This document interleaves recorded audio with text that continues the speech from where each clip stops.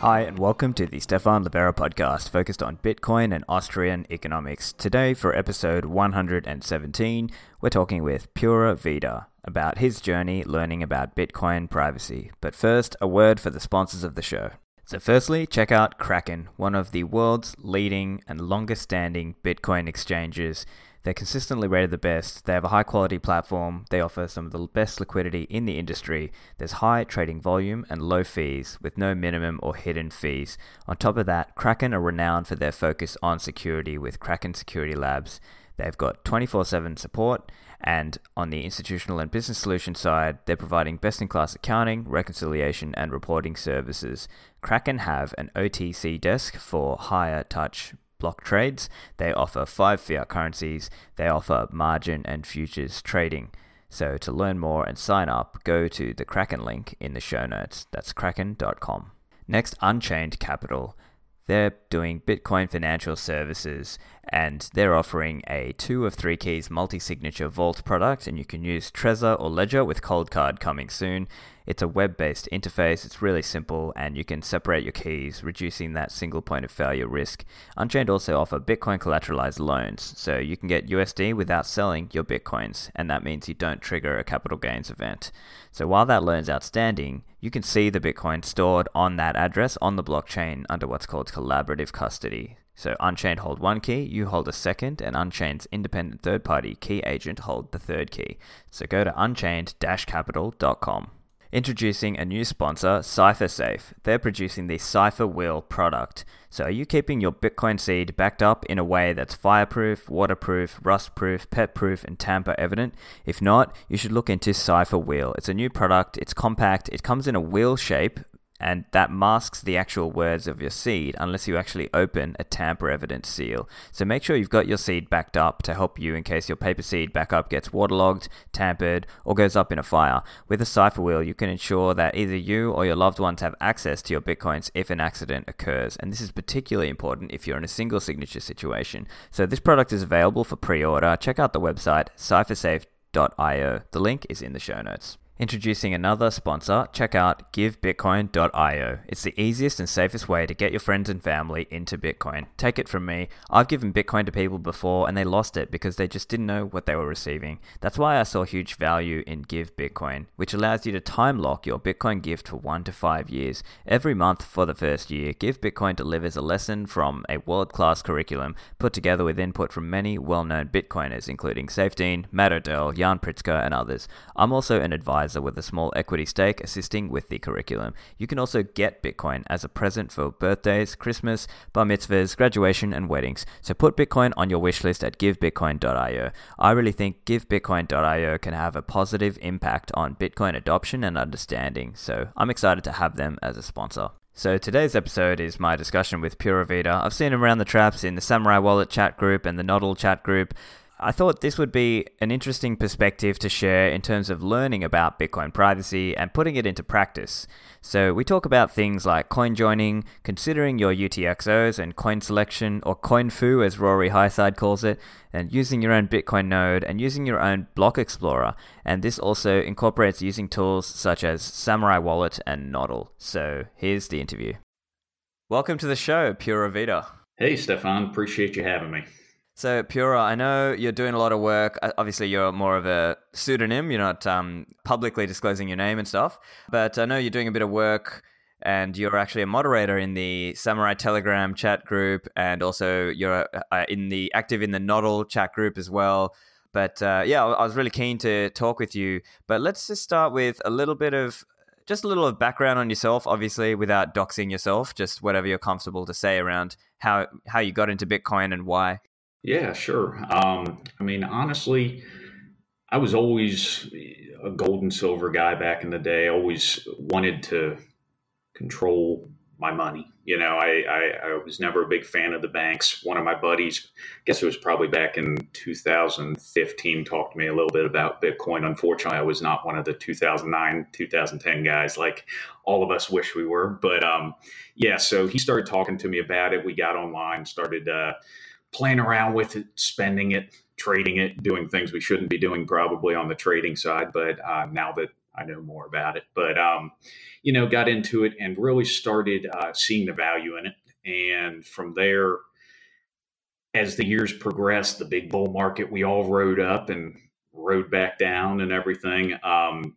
Started really, I got involved in learned about Samurai Wallet, Nodl, and all these other awesome teams out there, probably 2017, 18, somewhere in that area, and really honed in on the privacy aspect with internet life in general. But with Bitcoin, it's very important. We need that. So really got me focusing on what most people don't think about in this space. So it's really cool to be involved there.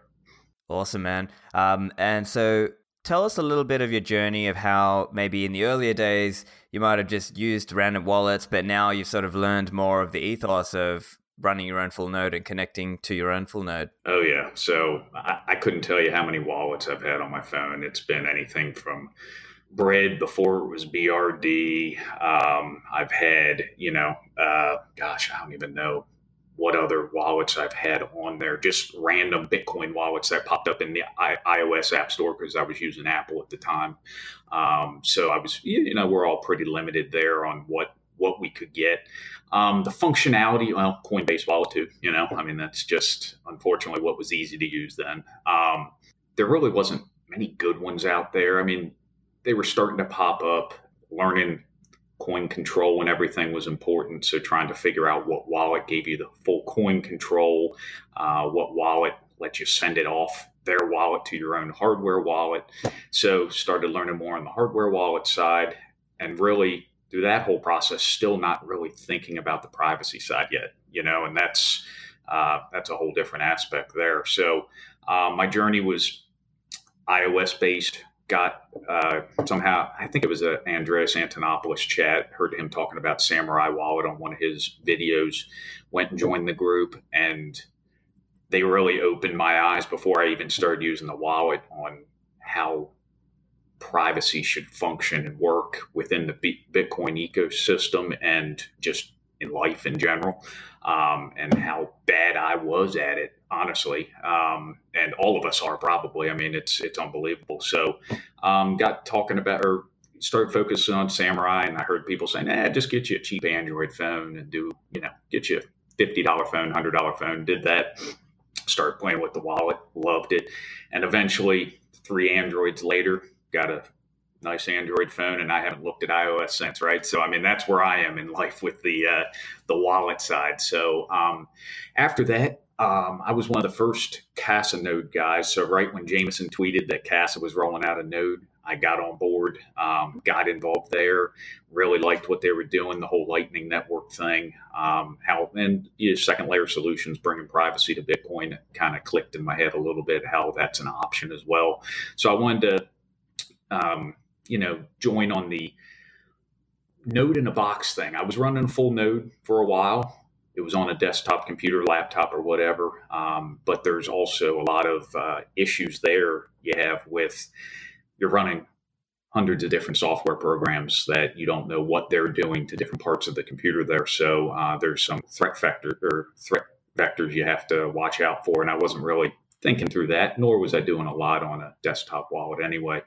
But the node all in a box, its own hardware doing its own thing, really clicked in my head. So jumped on with Casa, then Nodl came out, and I saw the power that Nodl had. So got a Nodl not too long after. And ever since, I've just been building. So I've got multiple nodes. Electrum, started with Electrum Personal Server, learning about bringing, controlling those keys, verifying all your own transactions, not relying on block explorers to give you that information is very important. And from there, you have BTC Pay Server availability. So I'm part of the Lightning Hood team. So we had a store and all that. So we used BTC Pay Server with that as well. But then with Samurai rolling Dojo out, spun that up on a desktop, pointing it to the Bitcoin node on my Nodl. And now in my mind, full-fledged self-sovereignty there. I'm doing everything myself, from verifying all my Whirlpool mixing transactions, through Dojo, verifying all my mobile wallet transactions, and then anything I'm doing with hardware wallets as well. So it's trying to start that full stack compatibility there. Right, yeah, and let's break that down a little bit just for listeners who might not be as familiar. So typically a lot of wallets are basically calling out to somebody else's server. And so the idea here is if you're able to set up your own Bitcoin server, then you can do that in a way that's more respecting of your own privacy, and you're also not trusting, because how do you know that, for example, if you're trusting somebody else's server, how do you know they're not lying to you, right? And so that is where these node products can come in. And can you tell us a little bit about your process around setting up the nodl and then connecting that with your own devices? Yeah, sure. So Keto Miner's done a great job building that product. So when you get the box itself, virtually plug and play, right? So you're plugging it in, you log in, you can SSH into it if you want to get root access to it and do anything you want on the box outside of the GUI or the web interface. But basically, when you log into your web interface, set your password and everything, you have access. You start by installing Bitcoin D. Then right behind that, I always prefer to go with Tor. So run everything behind Tor, no matter what, if you can, in that aspect. From there, you can install LND and the Lightning Network daemon there. If you want BTC Pay Server, you can do that. When the nodl first rolled out, you have Electrum Personal Server, which is basically a back-end option to not use the Electrum servers, because it's a speculation, but we're all pretty sure that Chainalysis has some Electrum servers out there. And I damn well know in the beginning, I'm sure pinging back in the day, pinging Electrum servers without even paying any sense about, not even thinking about it. So, so running EPS, and now he has Electrum X on there, which that actually takes a whole basically transaction history. So the log, when you log on, your transactions come up almost immediately, which has been really nice. And you can run a lot more wallets on there. And you're also not putting your XPubs into Electrum Personal Server. So when you do Electrum Personal Server, you're putting your XPubs on there. And, that's a risk factor, I guess, exposing those XPubs. If somebody malicious somehow got to your computer or something and saw those XPubs, again, it's just exposing things you don't want out there. When it comes to Bitcoin privacy, I think there are different parts in the life cycle, if you will, right? Because you've got acquiring the Bitcoins and storing the Bitcoins and spending those Bitcoins. Maybe if we think of it in terms of acquiring those Bitcoins, there are different ways to do that, obviously. So you could buy it in cash, in person, using things like BISC or HODL HODL, or you might use a KYC exchange, and some people might do a mix afterwards. How do you think about those ways of acquiring Bitcoin, and then what should listeners be thinking of when it comes to their Bitcoin privacy and what they've just done in terms of how they acquired those Bitcoins? Sure. So honestly, it all comes down to a threat level in my mind, right? So most people out there are going to go with what's easy. It's going to be a KYC, nice interface, quick. The fees are not bad. So your Coinbase is, and I'm just speaking in terms of localized to me, but Coinbase, your Cash App, I don't even know, even just a standard exchange, right? If they're doing a little trading, you can buy on there with however you send money to Gemini and buy that way, right? So it depends on your threat level. If you don't care, you're in it for the trading, by all means, do whatever you want. Again, not your keys, not your coins, right? So buying on an exchange KYC, what you're doing is they will report you to whatever tax authority you're in. They might not give you your reports, but they're watching and they can find that out, right? So your other options, you got BISC, completely decentralized exchange. It's a great product. The liquidity's a little off and on depending on where you are, right? But it functions, it works, it's great. HODL I've never personally used, but it seems to be a really good option out there. And local Bitcoins before they started really hammering down on the KYC was great.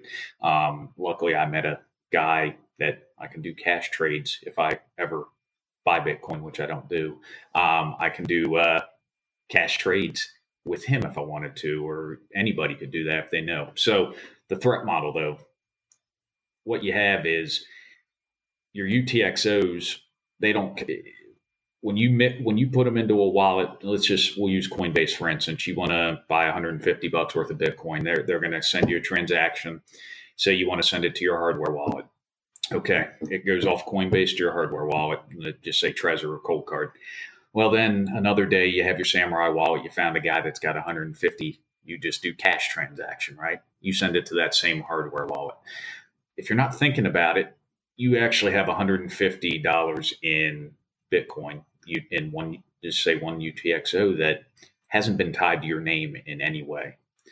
But once, let's say you want to go buy something and you're not really thinking about, you have enough Bitcoin, but you're not thinking how you acquire that Bitcoin. And then you need to merge those UTXOs to give this person $250. You have now just implicated yourself in a merged transaction that now somebody looking on the blockchain or chain analysis looking back, they will link your Coinbase transaction to your non-KYC transaction, right? So if that doesn't matter to you, by all means, do what you wish. But how I look at it is to protect yourself in those cases, keep either a separate wallet. If you use Trezor, you can have multiple wallets on the same Trezor device. You can do passwords. If you use Samurai wallet, just spin up a different Samurai wallet if you want. But keep them separate. If that's the easiest way for you not to merge transactions, have two different wallets for KYC versus a non-KYC. And then you don't risk going through that issue, right? From there, I always think, like the Samurai guys say, every spend should be a coin join, right? So mix all your coins. It's not that expensive, and it enhances your privacy. It's not the end all be all, but it enhances your privacy, and also enhances other people's privacy out there. It helps build that ecosystem of constant mixed coins where it breaks up the heuristics of blockchain analysis, right? So I think that's a really good habit to be in. Yeah. So let's break that down a little bit. So listeners, if you haven't already, make sure you go and check out episode 78 with Samurai Wallet, where we spoke about Whirlpool. So Pura, did you want to just talk through your thoughts on using Whirlpool? What does that look like for the listener, just so those who aren't as familiar with it? Sure. So right now, Whirlpool is on basically it's a desktop wallet. They also have a client version, which is more advanced users. I would say not very soon, but soon they're going to be rolling out the mobile Whirlpool wallet, which is going to open it up for everybody and be great. But right now, you need to have a Samurai wallet, mobile wallet, to use Whirlpool, right? Because what you're doing, that mobile wallet is what actually, that's your private keys and everything. And that's what you have to link to the Whirlpool interface. So when you spin up the interface, which you can use on Mac, Linux, Windows, I believe as well, it's a real easy to use interface, and you have basically a payload. Well, I'm not going to call it a payload. Basically, an encrypted string of numbers and characters that you paste in from your mobile wallet into the interface, and it loads the UTXOs you have available, right? So from there, it's pulling all the information, all the open, unspent UTXOs that are sitting in the main part of your wallet. And then inside there, you can do what's called a TX0. So that's the initial transaction, right? So from there, what happens is you click that, and if you click it, you set your fee. You can do a high fee. If it's a high priority transaction, you can select the high fee, mid-range fee, and a low fee. With the way the mempool's been, it's been pretty easy to get low fees to go through there. It's been nice. Sorry, just to clarify, with the TX0, can you just explain what that's doing? I.e., it's cutting up into the pools and it's taking the fee. Do you want to just explain that part? Correct. Yeah. Sorry. So basically what it's doing, we'll just use we'll just say 0.5 Bitcoin, for example. And let's say they have three pools right now. You've got a 0.5 Bitcoin, you've got a 0.05 Bitcoin pool, and then you've got a 0.01 Bitcoin pool. So what happens is when you click that TX0 and we'll just go to the 0.05 Bitcoin pool. Samurai takes a 5% fee which is a pool of the 5% of the pool size, right? So a 0.05 pool would cost you 250,000 Satoshis, so 0.0025, right? That's the fee. You mix unlimited after that. So once you pay that 5% fee, whatever UTXOs go in there, mix unlimited until you spend them on the other side. So you have their fee. It's going to break up into, in this case, it would be 9 premix UTXOs. So what they'll do is 9 UTXOs will go into your premix part of the wallet. That'll be 0.05. And then at the very end, they'll have a minor fee associated because those premixers, those who have not mixed yet, they're the ones basically paying the mining fee for each Whirlpool transaction. So you'll have a small mining fee associated with each of those 9 UTXOs. And then you have your change output that does not get mixed. So that'll be the breakdown of what you see in the actual transaction. You'll also have what's it's basically an op return code in there, which is a unspendable transaction, but it's where inside you can see a note. So, for instance, we'll use the S code. Samurai Wallet gives every once in a while they'll have a 15% off your Whirlpool for 2 days, maybe, right? And that is translated into that op return code there. So you'll see that on blockchain.info. So did I explain that right for you? So you're breaking that initial that TX0 into those subsets. Gotcha. And then I think it's important to note that difference because that's a slight difference in the way, say, Wasabi mixing happens, where Samurai has that structure of having that initial TX0, which I think creates an additional separation, whereas the Wasabi, it's sort of mixing straight away. And I think this comes down to the structure of the mix and how the solution has been architected, if you will, right? I would agree with that. And without going into a ton of detail, I don't want to knock the other, but the way Samurai structures it is basically once you TX0, it doesn't matter. I mean, it matters, but if you merged a bunch of KYC and non-KYC coins before you mixed in Whirlpool, you do a TX0, it goes into a pre-mix way. Once it's out the other side, they're broken up. The heuristics has been broken, right? The way the Wasabi structure is you're putting all these UTXOs you have in, and you say you want to do a non-set of 100 or something. They're pulling from all those UTXOs until each of the UTXOs that come on the other side are mixed to that non-set, right? But they're all constantly intermixing with each other throughout that. And I don't believe in that structure, it breaks it up completely, right? Does that make sense? Yeah, I get you.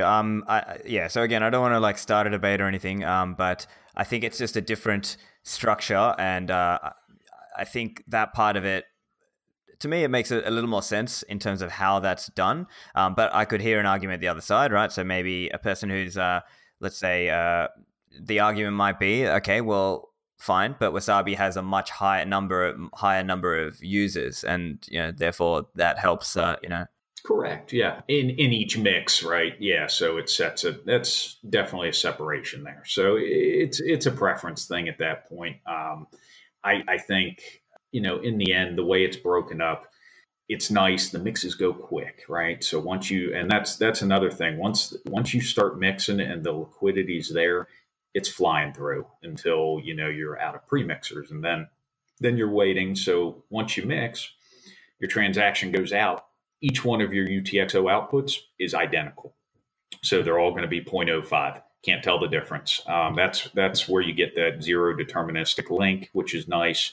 And then you can, as long as you leave them in that wallet, they're just continually mixed, and you're not paying more fees on that side either. So that helps the cause a little bit. Right. Yeah. So that's, I guess, once it's into that premix, as you mentioned, it then once enough users are available in the premix, it does a cycle, and there are certain rules that Samurai Wallet applies, such as no previous TX, or I think it's there's certain rules about what will be allowed to be mixed into the same mix, obviously, to preserve. Correct. You won't ever see it from the same TX or UTXO. Yeah, correct. Right. You're right. Yeah. And then, absolutely. so as you were mentioning, there's the free writing part, which is essentially as you have already done a mix and you can just sit in there, and then some new person who comes into premix, they might be the one who want to do a mix, and they will pay the minor fee associated for that, and then you just get a free ride mix out of that.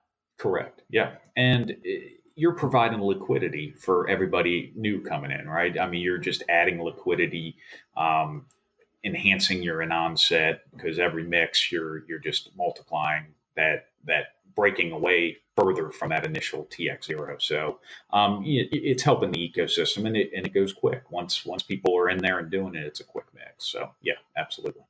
Gotcha. And now let's talk about the post-mix spending part of this, because I think this is another part where it seems to me like the Samurai approach is a little more holistic in this, from what I've read and what I understand, because Samurai Wallet is essentially trying to push the user down pathways where they're less likely to screw themselves over by accidentally merging a post-mix UTXO with a pre-mix UTXO. So as I understand with Samurai Wallet, you've got that menu, and then you go into post-mix spend. I think right now that's a temporary thing until it all, till the UI fixes up or is iterated further.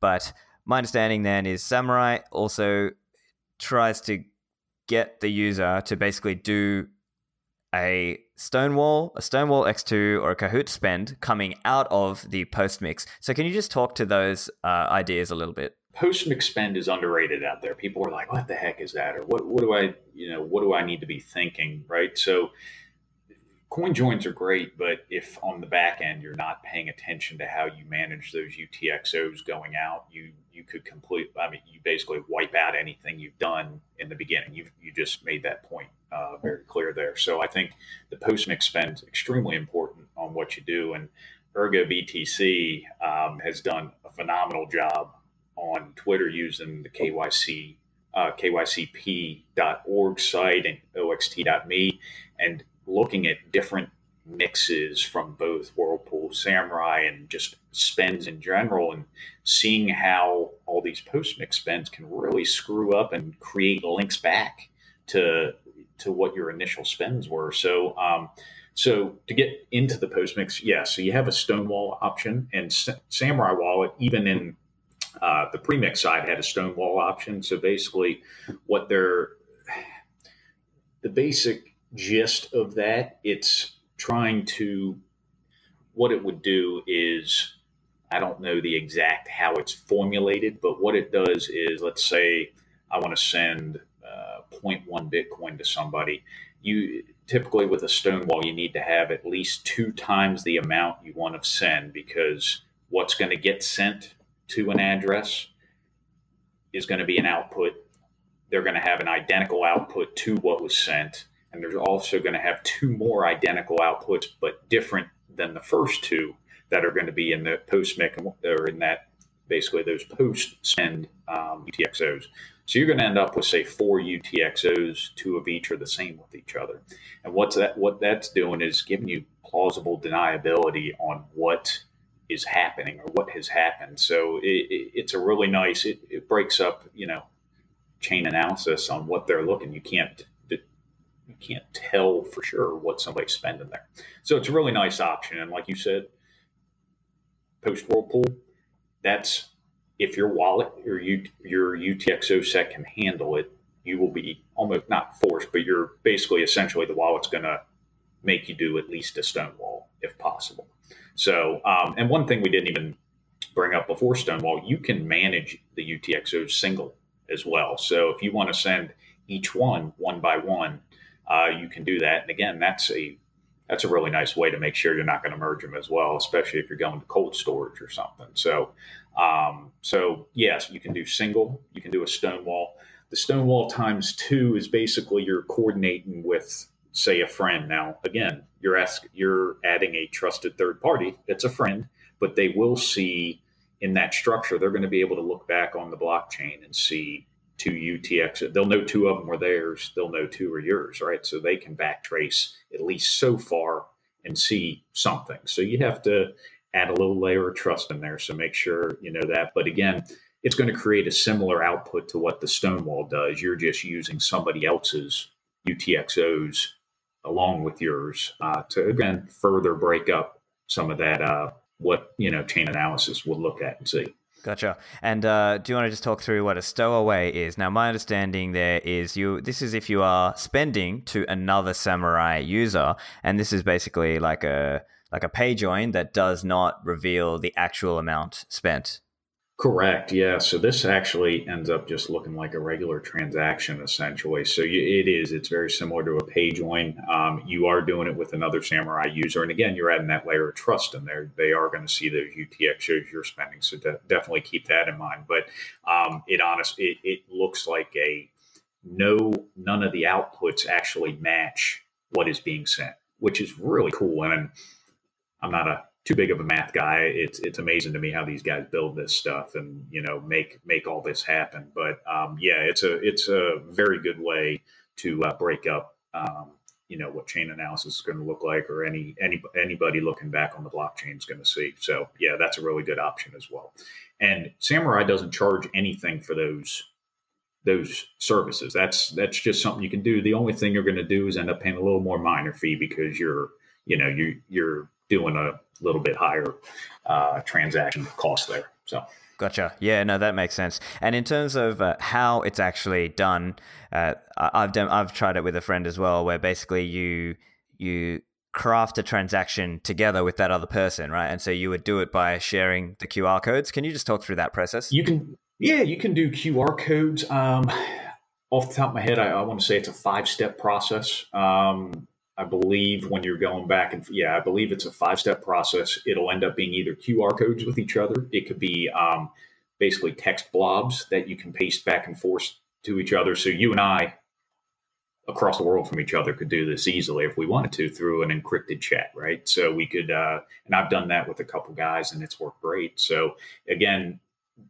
every once in a while you'll find out it doesn't work if somebody's UTXO set isn't set up for it too. So you have to make sure somebody has enough mix of coins in there to be able to handle the value of the transaction going through as well. Got it. Sorry, could you explain that part a little bit? So that's one part where sometimes when I'm testing with a friend, I wasn't able to construct it because, as you mentioned, the UTXOs weren't configured in the right way, or there weren't enough there to craft or construct that transaction. Could you just outline what are some of the guidelines for that? Well, that's a good question. You might stump me here, but all right. So, like I said, kind of Stonewall, you have to have at least double the amount that it's going to need at least double the amount that you're wanting to send, right? So if your UTXO set, say you want to send 0.1, but you only have 0.15, it's not going to Stonewall, right?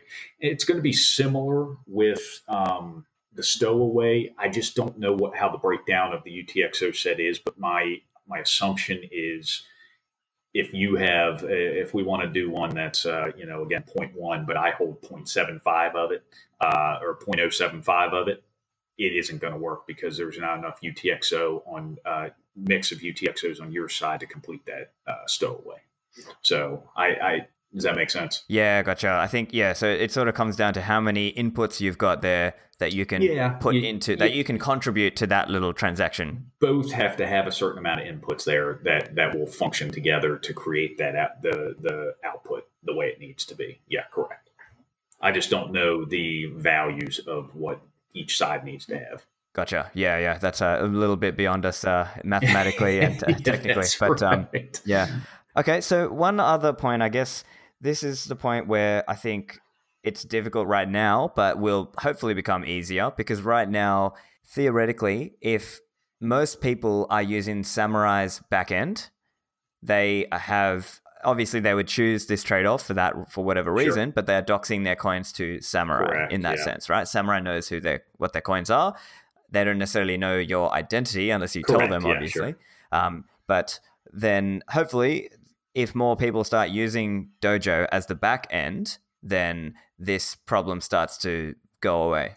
Yeah, so Dojo, when they released that to everybody, that was great because what we basically all have an option to have out here is our own full Samurai backend, right? So what they released is identical to what they use, what their servers are. Now theirs are a lot larger because they're thousands of people are using them, right? So, but the software itself is the same. So, what they do, I mean, they have a log X, they have X pubs. They know all the transactions going in and out. Like what you said, they know nothing about us unless we give that information to them, right? So, they don't log IPs or anything. So again, it's a threat level thing. If you're more comfortable relying on their server, just like you're more comfortable relying on the Trezor web wallet, or just, it's a threat level thing. So, but for those that want full coin control for themselves, and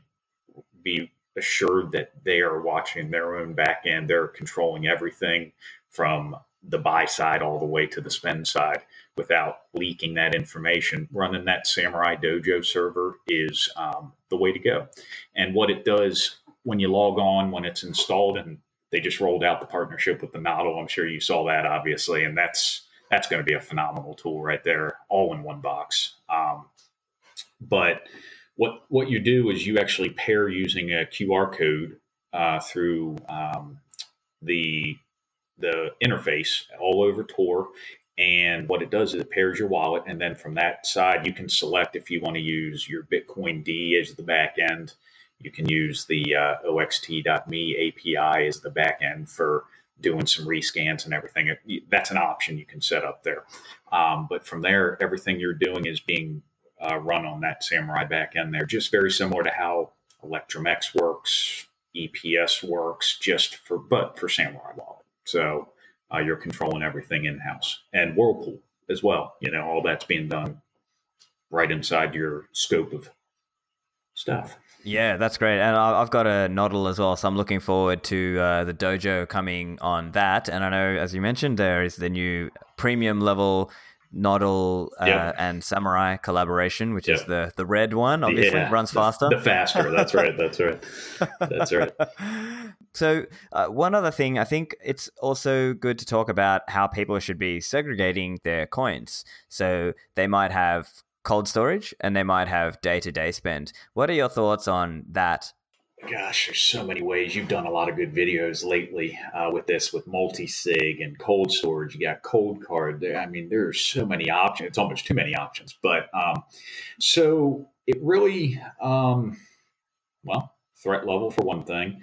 How much Bitcoin you have, right? I mean, if you only have quarter Bitcoin, it might not be worth going out and buying a Trezor and doing all this setup for if you're not planning on keeping much more than that. But for those that have 1, 5, 10, 20, 100 thousands, right?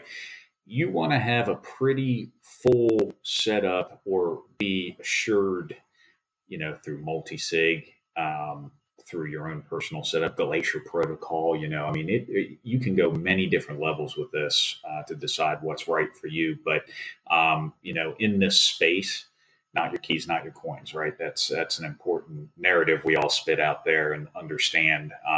But to our own detriment, that could be bad as well, because you're in full control of those coins at that point. And if you aren't paying attention or you do something wrong, you lose your seed words or you forget a password, they're gone, right? So how I look at it is, Samurai Wallet specifically, that's the one I would use or I use. You keep what you need to spend. You have to have what you're mixing because that is part of, the mix process. You can set Samurai Wallet up basically as a cold storage hardware wallet because it can actually be done all offline when you do a setup. There's some videos online that you can go through.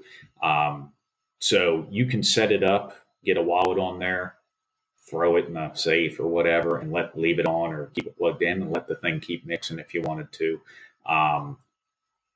From there, you have hardware wallets. You've got your multi-sig.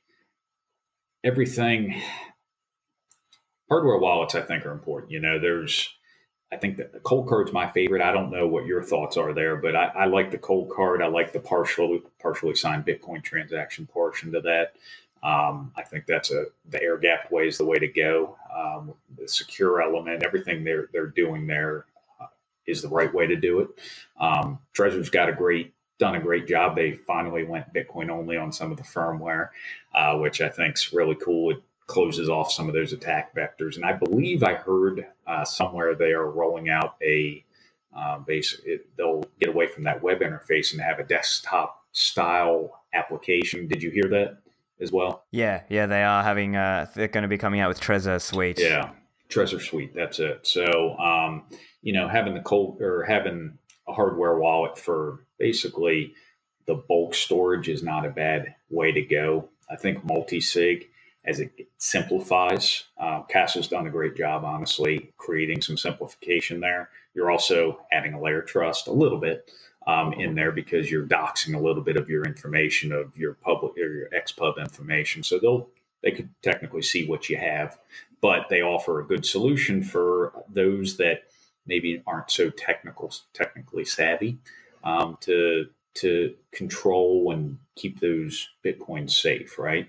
I'm sorry, I might have got off topic. Yeah. No, well, I think, well, I mean, we were just talking about the segregation. So I think it's also from a privacy point of view, you might want to take extra care around what coins have been KYC'd and then spent into your cold storage, that sort of thing. And whether you would like run that through a mix before spending into cold storage, that kind of thing, and then have a smaller amount, obviously, that you keep on your phone for day-to-day use, let's say. Gotcha. So yeah, I went completely off topic there. In my mind, right, the segregation, if you're using a KYC exchange, unless you're planning on spending that Bitcoin right away, you don't necessarily have to mix it. But when you go to spend, I think you should mix it. I think every coin that's out there should go through a mixer. It's not that expensive. It enhances privacy for everybody involved. And you're breaking, if you don't have to spend that KYC coin up, you put it through a mixer, what comes out on the other side? You broke that off. You kind of broke that away from that initial KYC because they can't automatically assume that those UTXOs on the other side are yours, right? So anything you put through that mixer will break up a little bit. But necessarily, do you have to go to cold storage that way? No. But if you're looking 20 years from now when fees could be a lot higher, doing it now might be a better time. Mix it now, go to cold storage, right? So it really depends what kind of long-term output you're looking at there as well.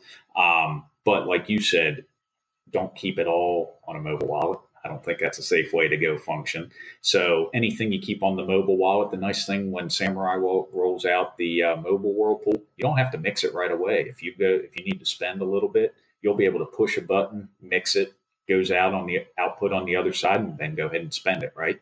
So you have a couple minutes there that you need to wait for the mix to happen, but then you're spending on the other side. So you don't necessarily have to mix right away, but I do think it's very important that you do mix your coins before you spend them, because again, you're enhancing not only your own privacy, but everybody else involved too. Right. And another example, let's say you are buying and selling Bitcoins in person and you're doing cash trades. Sure.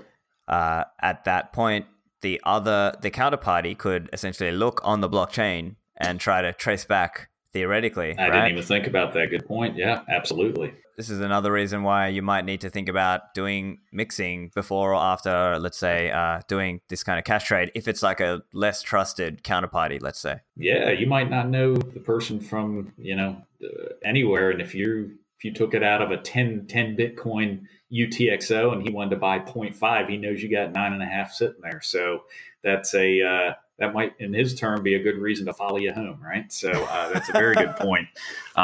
So yeah, I would definitely agree with that. So from the non-KYC trade points, yeah, definitely mix before you're sending them as well. So absolutely. Just thinking off the top of my head, I mean, you can mine Bitcoin, although probably not a high percentage of my listeners are Bitcoin miners, but maybe some of them. And not too profitable for most of us out there, probably.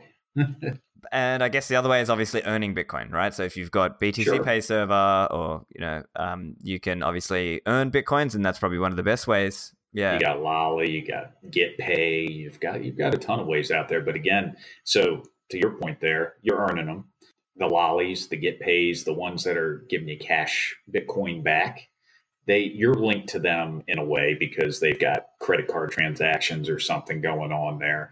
So there's a linkability for sure. And people think KYC, oh, if I give a driver's license, that's KYC, but credit card or bank card, they have no idea. They got everything on you, right? So anything that you associate any kind of credit card with or whatever, run those through a CoinJoin for sure, because you want to break that up there. Like you said, earning through BTCPay, Lightning, our Lightning Hood site, or stickers or whatever. I mean, people are sending us coins from wherever, but yeah, you definitely want to mix it because those people can look on the chain and see where it goes in, see what's there.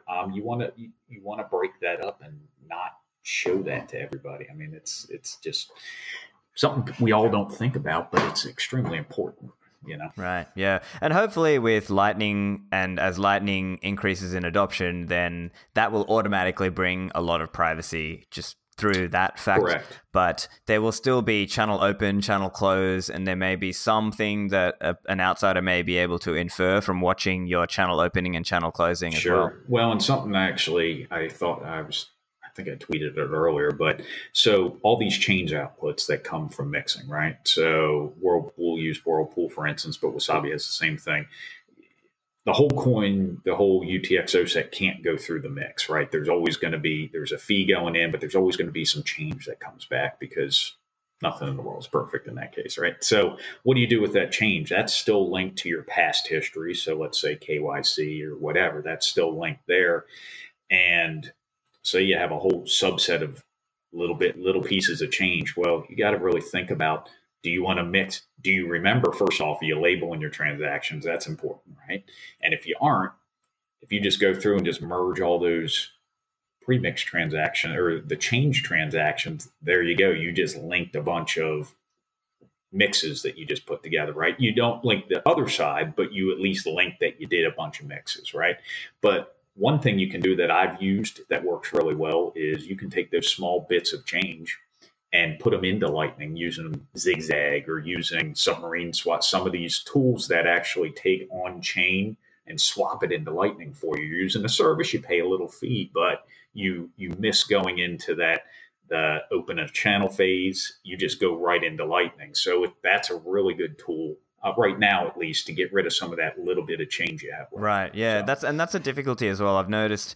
I think Samurai are aiming to come out with something on this. I think the function they were calling it "mix the change," so they might have something in future on that. Yeah, I think it's going to be like cascading pools or something, right? Where it just kind of funnels its way down. But yeah, they're going to talk about the change right. for sure. Yeah. And I think that's, to me, I think overall, again, I don't want to sound like I'm shitting on other things, but to me, it seems like the Samurai solution is a little more holistic in that it's considering the actual post-mix part as well. Whereas if I were to go and try and teach someone, oh, hey, use Wasabi mixing, then I've also got to, it's so easy to make a mistake with post-mix out of Wasabi, right? Now, I do recommend people to use Wasabi just as a wallet if they're a newbie and they just want to cold card Wasabi. It's a great wallet. Yeah, but I am a little hesitant at this point to recommend Wasabi mixing. Yeah. And now, to be fair, people could also throw back an objection and say, well, right now, not that many people on Samurai are using Dojo, and therefore that means a lot of people are trusting Samurai servers. So, correct. There's no one's perfect in this, right? So correct. I don't want to come out it's a trade-off. Yeah. It's a trade-off thing, and it's just what works for each person individually, right? And that's how you got to look at it. And I guess we've also got to consider there is the OG join market mixing, right? So that's like the hardcore. I've never personally used it. I don't know if you have. I've never personally used it. It seems really cool, and I know there's a maker feature, a market maker and taker feature where you can actually earn doing it. I just never tried it myself. Yeah, I haven't got around to it as well. But as I understand, you can do very large or larger mixes on join market, although I haven't got to that yet. But yeah, so I think those are some good tips for the listeners in terms of if they're thinking about Bitcoin privacy in terms of transaction graph. I guess we might talk about a little bit from an IP point of view. So this is things like using Tor, maybe being careful about when you use a block explorer. If you look that up from your home IP, then obviously they can infer that this IP was interested in this address, etc. Do you have any points to add around that? That's a learning curve consistently, right? I still catch myself doing stupid things on that front, right? So like you said, I think the use of Tor and block explorers is, in my mind, almost imperative.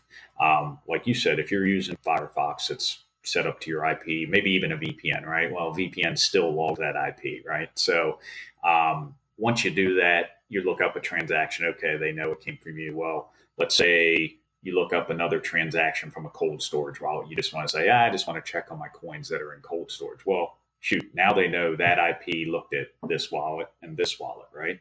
And even for Tor, believe it or not, it's the same way. If you don't change your identity between transactions and you look up, now granted, Onion, right? So Onion routing, it hides it a little better. But if you don't change your Tor identity in between looking up a transaction, you can still, somebody I'm sure out there, not me, but somebody out there could probably dig through there and say, okay, this Tor relay, this Tor, however it's set up, they looked at this transaction. Then 5 minutes later, the similar route looked at this transaction, right? I mean, it gets that deep, and heck, I forget to do it sometimes, but it's a constant learning curve you got to go through. So, switching identities in between transactions, I think, is an important step in the right direction for everybody. It's going to be a habit change for most people, but you can open and maybe just switch between a couple different explorers. If you're looking up a couple multiple transactions, just go between a couple explorers. Use blockstream.info, use mempool.space, or whatever you want to do. Yeah, I think the other way that it will go is just people will learn to use their own block explorer, right? Like if they, Correct. right, and then that way you can just safely look up as many times as you want and not worry about cycling through IDs all the time. Correct. If you can run your own. Right now, it's a little hard to set up. There's a few out there that have come out. I haven't done one. I know the new NOD or the new upgrade that's coming, that will be coming, not necessarily the box, but Keto Miner's rolling out an upgrade that's going to have a block explorer built in. So I know ElectrumX was a big part of that because it needed that history for that block explorer. So yeah, that's right. And I've got an episode, so I've recorded it, but I haven't released it yet. Nice. But I'll be releasing that with the guy who created MyNode, and MyNode actually has its own block explorer. So that's another great privacy win. Awesome. Yeah. But there are some other ways you can get owned as well, right? Like email notifications. I think that's a really, just no-brainer. But at the same time, there's a security part there as well. So let me walk through the example. So I go to a KYC exchange, I buy the Bitcoins on there, and then I withdraw them to my own address. And then guess what? They send an email notification saying, hey, Stefan, we're withdrawing X, Y, and Z number of Bitcoins to this address. And now your email provider knows that address. How many people are using Google out there, right, for email? Holy crap. I mean, good gracious. That's a very valid point, because now that's all logged in that email server. Now they have, and who knows, you get broken into there. And that's where mixing comes in, right? You take that, put it into your address, mix it, send it somewhere else, right? And break up that trail that you started with an email, right? Yeah, right. And I guess, look, I mean, there's different views on this point. I'm sure if you hear some people in the community or in the Bitcoin world, they'll say never use KYC exchange, and others who will think of it more like, no, just you can buy on there and mix it afterwards. Now, some may say that's a harmful mindset. I'm sort of on the fence there. I think there is a need for some of these KYC exchanges for different purposes, but there's also a need for some of the no KYC exchanges as well. I'm on your side with that. It was a recent episode you published. I know you were kind of going back and forth. Was it the Bisq one, maybe? Yeah. Where they were like, just don't do the KYC. But there's a need for adoption. I mean, they're KYC, but they help build. I mean, gosh, Coinbase, when it first came out, their wallet was slick, easy to use, right? It's something I didn't think about, but it was easy to buy. You could get it off, do your thing. But again, like you said, there's a need for it. But then once you're comfortable and you understand how the process works and you feel like you want to go to that next level, that's where you take that that reliance off of KYC exchanges and go to something like Bisq or Hodl Hodl, cash trades, whatever. There's a lot of options out there. You just got to hunt a little bit for it, right? And let's talk, I guess, about privacy outside of just Bitcoin itself. So, for example, with your phone, with some SIM cards require KYC. Do you have any thoughts on ways to protect yourself there? Yeah, so this is for me, this is the newer side of privacy for me. And I learned, I will credit the Samurai Telegram chat for this. They just over the last couple of years, just listening to these guys talk and chatter about privacy in general really opened my eyes to, everything from, cell phones to SIM cards, how it all ties everything back to you, right? So, for instance, on a cell phone, iOS is a to my knowledge, pretty safe phone, right? It's locked down pretty good, just like a Mac computer. I mean, those things are tough to really. You don't see guys maliciously creating code for them too often, right?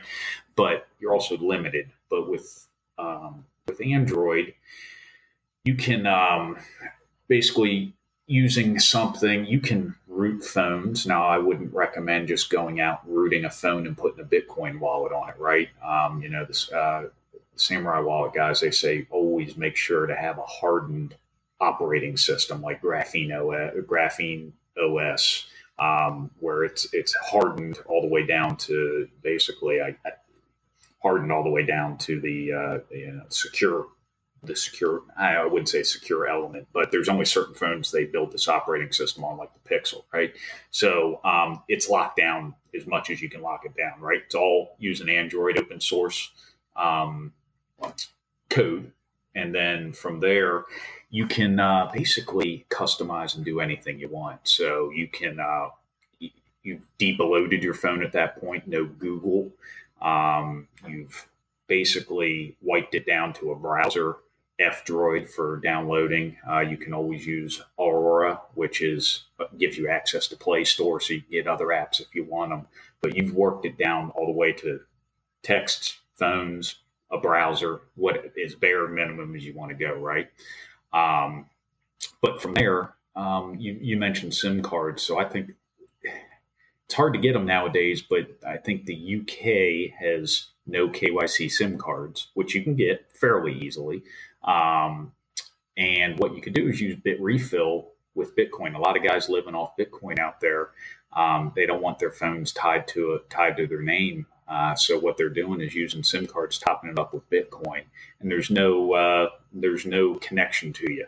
And all these chat apps we all use, Telegram, WhatsApp, which I wouldn't recommend that. But Telegram, I think Signal, they all ask for a phone number, right? So if you're going through all these privacy steps, and we'll use Telegram for instance, we go through all these privacy steps. We all have NIMs out there. We're all being as safe as we can, but then we just give Telegram our phone number, right? Our actual phone number. You've just inadvertently given a server somewhere in Russia, I think Telegram's out of somewhere over there, access to your phone number, right? Who knows? Are they going to go sell it? Are they going to go come looking for you? I mean, you can pull a phone number up on Google, and I'm sure find somebody's address pretty easily, right? So, I mean, it's that easy to dox yourself. So there's really a lot of things, depending on your threat model, that you need to really look out for in that aspect as well. So part of it, though, is there's a bit of a social network component to this as well, right? So obviously with Bitcoin, there's a lot of Telegram chat groups. So then you kind of have to use Telegram, even if you might prefer to use something else. And I think at this point, it's fair to say nobody has really hit the holy grail in terms of ease of use, encrypted all end to end, and like not doxing your phone number as well. Like I think it's pretty much nobody's got that. I would agree. You can. I think some of them have got about 80% there probably, but the convenience or the mass adoption of that service isn't there, right? Who posted it recently? Was it Jameson? Somebody posted a spreadsheet of all the different chat apps or whatever. I think Jameson posted it. I think this other guy was tweeting about it. I forgot his name as well, unfortunately. He's not a Bitcoiner, but I think he's like a privacy guy. But anyway, I think at the top of that list, there was Riot, Matrix, and I think Wire was pretty high on the list. It wasn't Wire the top was one. on there, yeah. But yeah, I guess those are ones to consider. But at the same time, it's all well and good for you to go and set up on these things, but if nobody else is there, well... That's you're chatting with yourself. That's exactly what you're doing. I mean, so it's kind of funny. I downloaded Riot. I did after I saw that. I'm like, Riot. The Purism guys use Riot, and got looking at it. I'm like, oh, this is great. Who the hell do I talk to? There's nobody there to talk to, right? So there I'm back to Telegram again, and it's like I got to go sell people to come to Riot if I want to use it, So I don't know. What do you think there will be a holy grail in that aspect anytime soon? I mean, that's maybe not anytime soon. But if we were to get enough of a community momentum around something, then maybe we could push people to go to Riot or I don't know, one of these apps, right? Yeah. Who knows? But then the other challenges as well is what if it gets superseded later and people are getting fatigue from having 7,000 different chat apps on their phone? So. Yeah.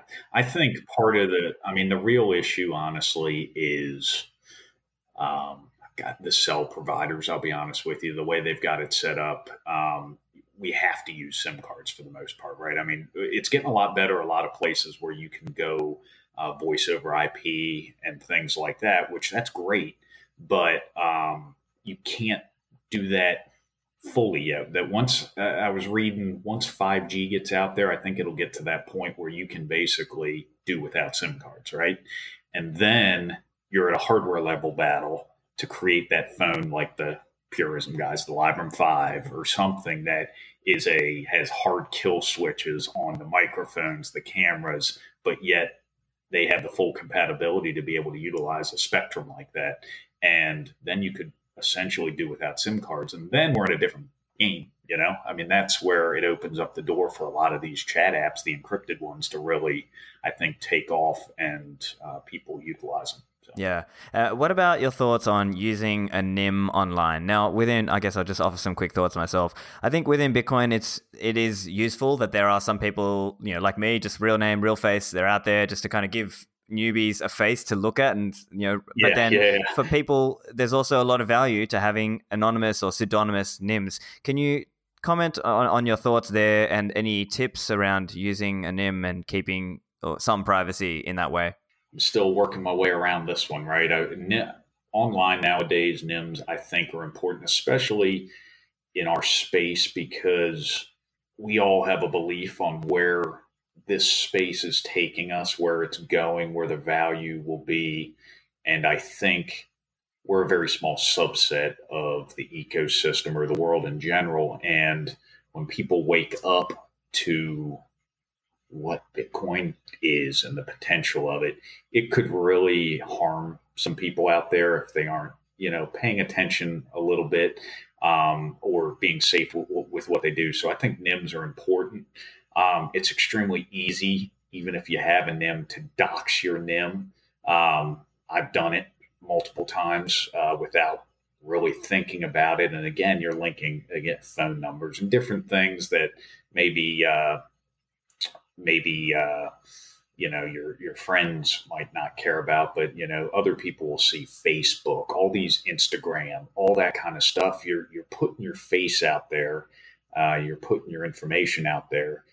You need to think before, people need to just think what's more important, right? You're going to give up some convenience. You're going to give up, I haven't had Facebook for, 4 years now, and it's been liberating to say the least. And, but you're giving up some convenience and socialization in that aspect because you're going behind in my case, a Paynim from, the little Paynim robot face, right?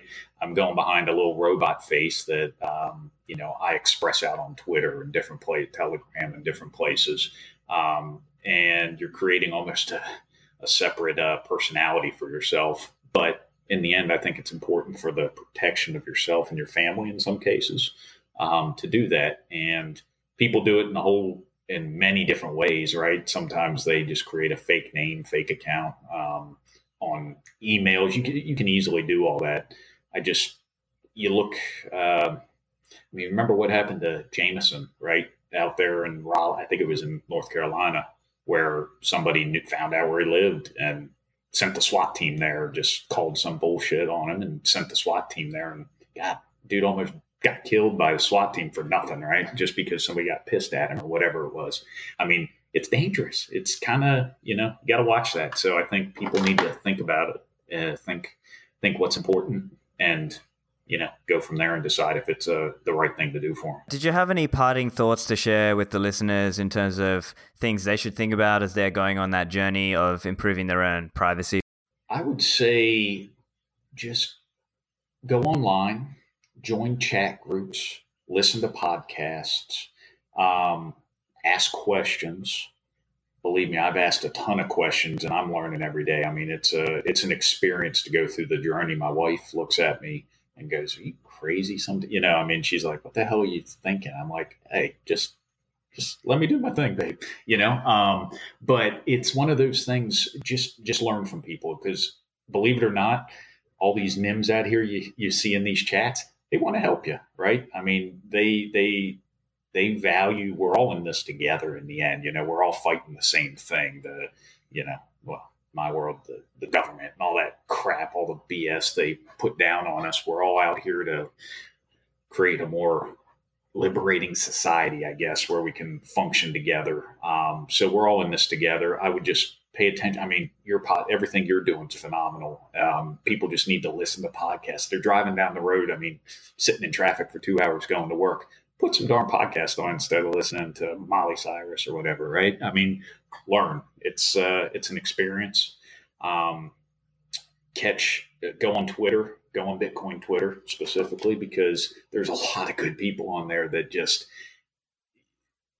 there's more than you can read in a day, right? So it's important just to go on Twitter, go on Telegram, join the Samurai group, join the Nodl group, join whatever group out there, and just learn from people, because there's all over the world. You wouldn't believe what people are doing and going through to keep themselves safe, private, and keeping it going. So yeah, fantastic. Well, look, thank you very much for joining, and I think the listeners will get a bit out of listening to your journey. Yeah, no, I appreciate you having me. Hopefully, I didn't ramble too much on stuff, but I hope just check out everything we talked about. I think people will enjoy going down that rabbit hole a little further. So gives them something a little different to look at. Hope you enjoyed that. Make sure you follow Pura Vida on Twitter and check out some of his work at The Lightning Hood. Also, just a quick note, for Raoul Pal and the guys over at Real Vision, they wanted to share this quick offer just for the listeners who are interested in their Gold versus Bitcoin series. So you can go to realvision.com/gold-bitcoin. They're offering a deal where it's 3 months subscription for $1, and they've got a whole range of different speakers as part of the series, including Plan B, Safe Dean, Dan Tapiero, Dan Moorhead, and some others. Lastly, go to stefanlivera.com. You can find the show notes, the transcript, and you can subscribe using a podcast app such as Pocket Casts. Thanks for listening, and I'll see you in the Citadels.